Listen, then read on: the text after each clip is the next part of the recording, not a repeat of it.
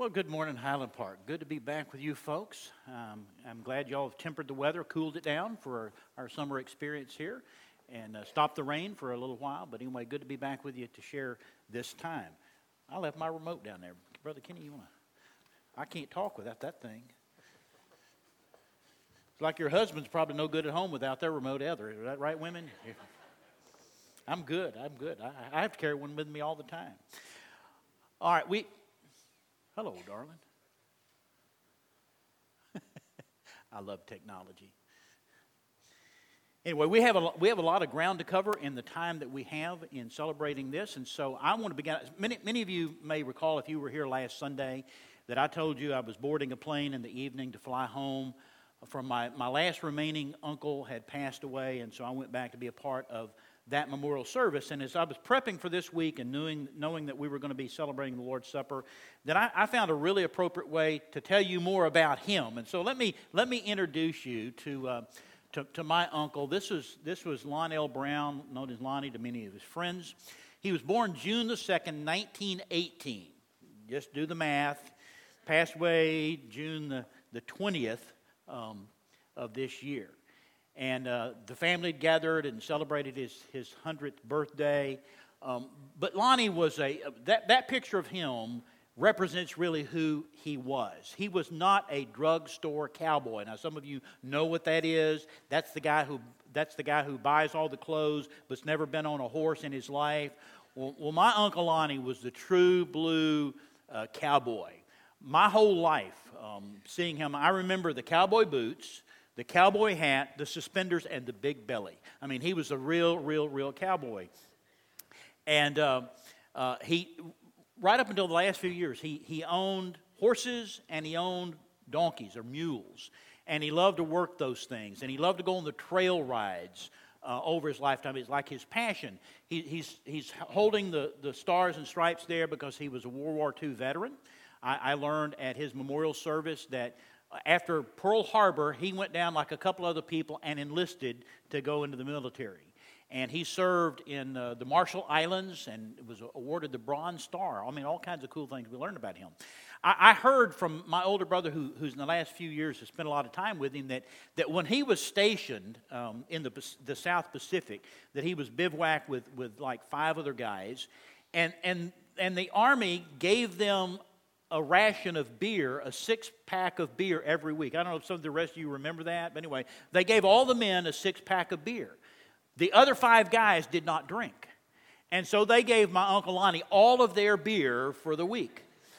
It gets better, okay? He had no problem with that. He was born the year Prohibition started, but he had no problem with that. And while he was there, it was the only thing that he drank. He was the only one that didn't get sick the whole time he was there. I'm thinking I've known a few other Baptists that understood that prescription as well. So anyway, I don't know what you're laughing about. You know those people too. So I go back and for the service and see family. I haven't seen in a long time. Cousins and nieces and nephews and just anyway, to be time with family. Well, my younger brother, who's a pastor, was the one that officiated at his memorial service, his celebration of life, assisted by somebody else. Well, my uncle was one of those that over our whole lifetime, I never remembered him going to church. It just wasn't his thing. He was married to one of my dad's sisters. My dad had 4 older sisters, and so he was married to one of those. But Uncle Lonnie never went to church. After my aunt died, just a few years back, one of my uncle's great nieces introduced him to a cowboy church. That was perfect for him. And he started going to that cowboy church, and he fell back in love with the church and the Lord. And so his pastor was there as a part of the service. And so we had a happy story to put on the end of his celebration. So we're at the funeral chapel. We wrap it up. And so it comes time to go from the chapel out to the graveside, which fortunately was very close to the building. And so the men that, it was primarily nephews and great-nephews and great-great-nephews that were his pallbearers. They picked up his coffin and took it outside, if we can get this to cooperate, and loaded it onto a wagon pulled by a horse. everybody there is like, that is the coolest thing in the world. What more appropriate way to say so long? You don't say goodbye to a believer. You say so long to a real cowboy. And went out to the graveside there. And I put this expanded picture because you can't make it out. But the lady at the far right of the screen there was his only remaining sibling, his sister. And she's got to be well in her 90s. And I hadn't seen her in 50 years. But I swear she looked the same way now as she looked 50 years ago. That sort of happens with old people. Anyway, you don't get that. But anyway, and so we were there, and I was asked to officiate at the graveside and do the graveside portion and had a few final words. And so he was laid to rest next to Zig Ziglar. Now, if you're an old person, you know who Ziggy was. A very inspirational Christian man who was a part of First Baptist Church Dallas for years and part of Prestonwood. But anyway, he was laid to rest there. I was thinking in preparation for today and our celebrating the supper together as a part of this message that we did justice. The family did justice to my Uncle Lonnie in saying goodbye. Those men in their cowboy boots and their cowboy hats that showed up with a cattle trailer on the funeral home parking lot to unload the horse and unload the wagon so that he could be taken there to his temporary resting place until the resurrection when we look forward to seeing him. So in preparation and thinking through this whole business that we come today, and this is my first and perhaps my only time to be a part of a service in which you do what you do so often, and that is celebrate the Lord's Supper. And if you've been around Baptist churches, I'm not going to assign a number of years. I can't go high enough for some of you. You know that there are things that you've done so often and so frequently that the challenge is to keep it meaningful over the duration of time. It's sort of like when you first, for you married people, when you first started courting the love of your life. Just the sight of them thrilled your heart. Just the touch of them, caused your heart to race. And just the kiss was always passionate. But then something happened. You got married, and now, what are you laughing at? Yeah. So 20 years, 30 years, 40 years, 50 years. Some of you are past the 60-year mark together. The only chill that you get when you touch each other is your flesh feels clammy, and so it gives you a sort of a different kind of thrill. And so you feel inspired already? I get that.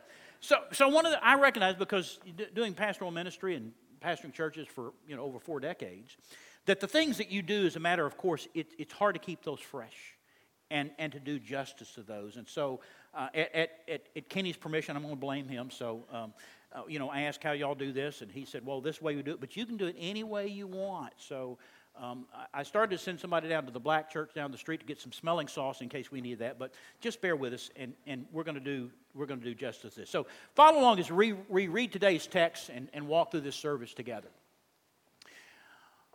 This scene is taken from Matthew's Gospel, the upper room, where this whole thing started. While they were eating, Jesus and his disciples, and there were some women present too, you need to understand. Jesus took some bread, and after a blessing, he broke it and gave it to the disciples and said, "Take, eat, this is my body." And when he had taken a cup and given thanks, he gave it to them, saying, "Drink from it, all of you, for this is my blood of the covenant, which is poured out for many for forgiveness of sins. But I say to you, I will not drink of this fruit of the vine from now on, until the day when I drink it new with you in my Father's kingdom."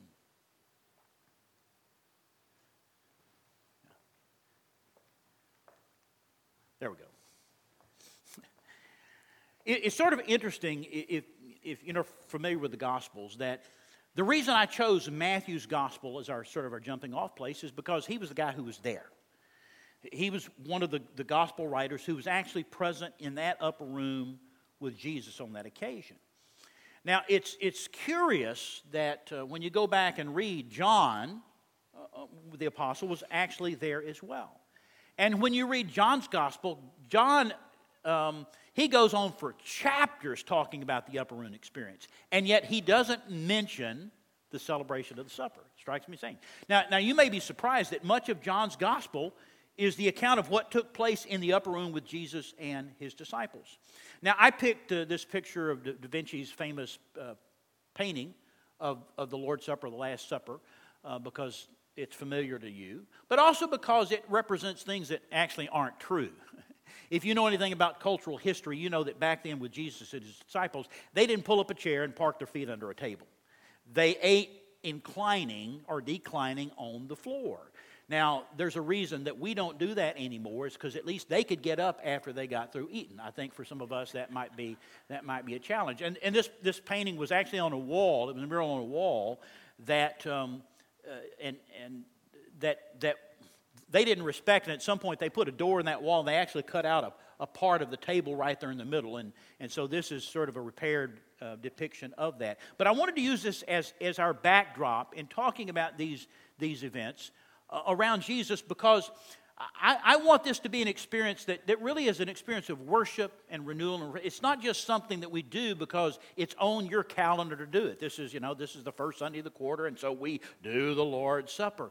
I want to avoid that, and so after years of ministry, I said, well, how do you do that to incorporate it and keep it fresh? So if you'll indulge me, we'll walk through this experience together, and hopefully you'll value and appreciate it as well. First, we do justice by removing confusion.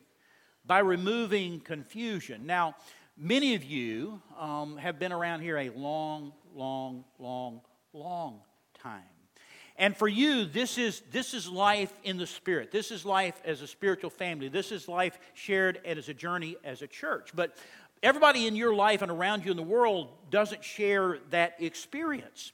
People that come from liturgical backgrounds, while they may do something that's akin to this, they don't understand it in the same way. And so one of the ways that we do justice to this experience and sharing this moment of celebrating the Lord's Supper is by removing any issues of confusion. We want to get everybody on the same page. First is the confusion of transubstantiation. Now, some of you know that I've already garnered the reputation as being a storyteller, and I don't come across as sounding really theological, so I decided to give y'all some big theological terms today, just to let you know I know these things, and of course they actually serve a purpose. You see, people that come from a liturgical background, and particularly but not exclusively a Catholic background, have been raised to believe this is true about the celebration of what we call the Lord's Supper. Now, after the events, we know that originally it was a celebration of Passover. We all know the story. In my quiet time right now, I happen to be back in the book of Exodus, and I just in the last couple of days reread these events when God was delivering Israel from Egyptian slavery, and he used the 10 plagues to do that, and the last plague was what? The death of the firstborn, not just of people, but of even animals. And the only ones protected were the Israelites, who were given a prescription for doing so.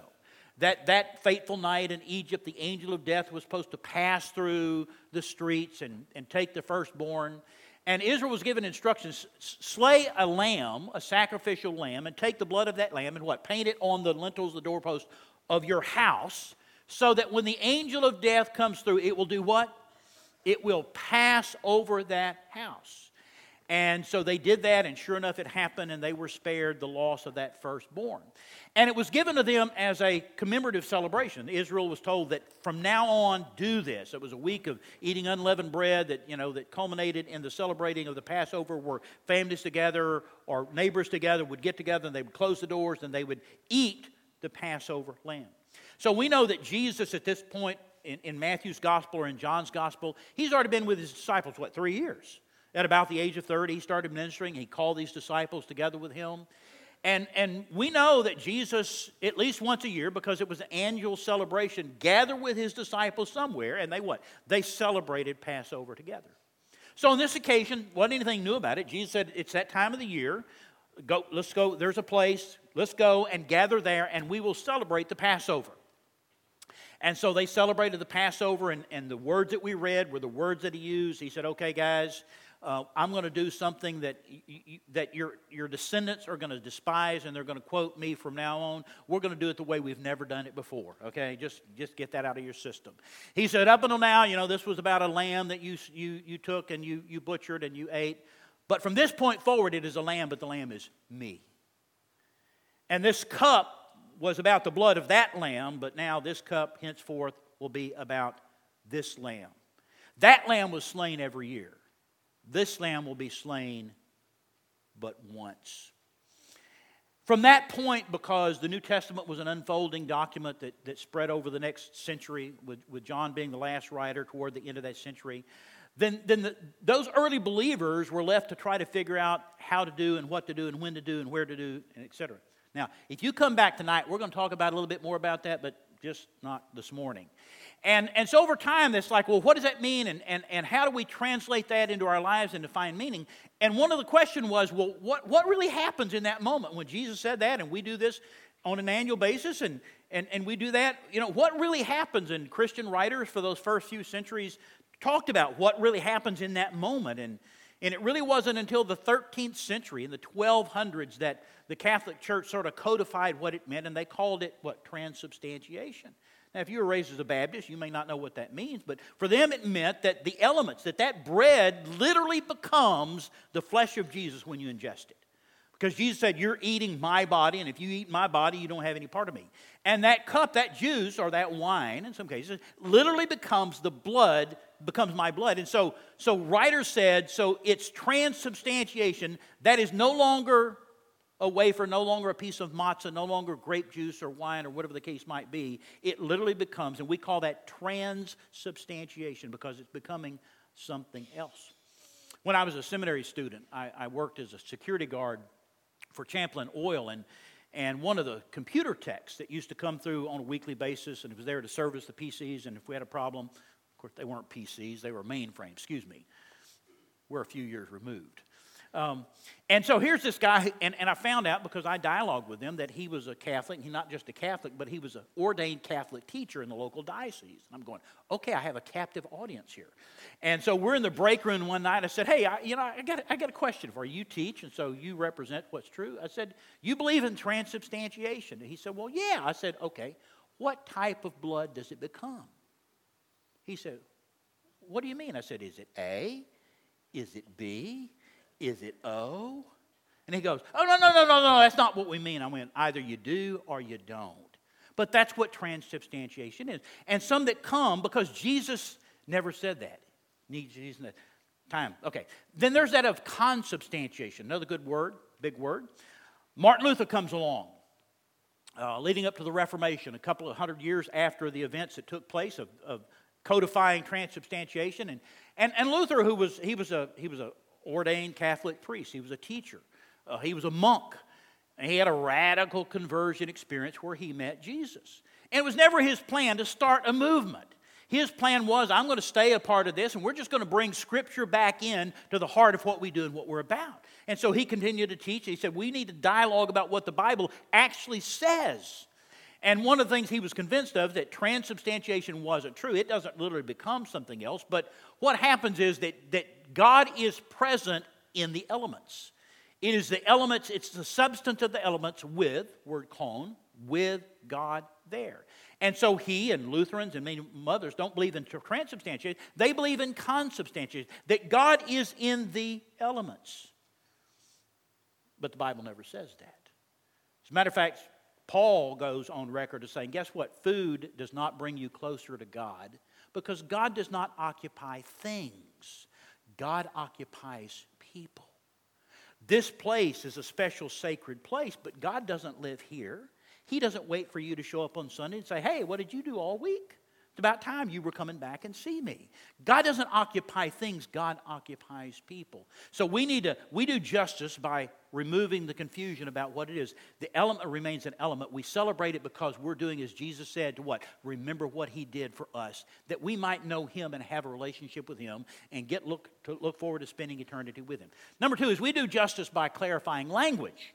Clarifying language. Now this is a challenge, and you know I'm from Texas. When I say Cowboys, I may mean the hat kind or the football kind, okay?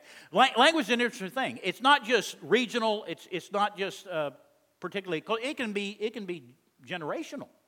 In this room, if you ask an 80-year-old what work means, and you ask a 20-year-old what works means, you'll be using the same word. You will not be using the same dictionary. Hear? Yeah, you got that. So we need to clarify language. First, in not making this event sacramental. Now, that's another word that you hear bantered about, and some of you may be familiar with it. For some of you, you may not be. When I was in Maryland, Our state Baptist paper put out an issue one time. There was a picture of one of the new church plants that was doing a baptism.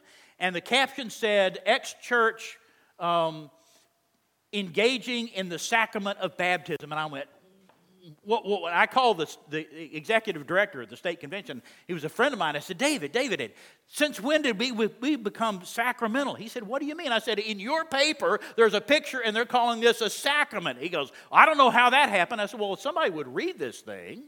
I don't normally, but I just happened to this time, and you need to straighten that out. You see, sacramentalism, the word sacrament means a means of dispensing grace.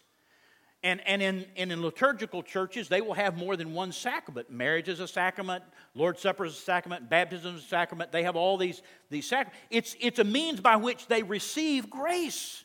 It's a meritorious system. Listen, if it's meritorious, it's not grace.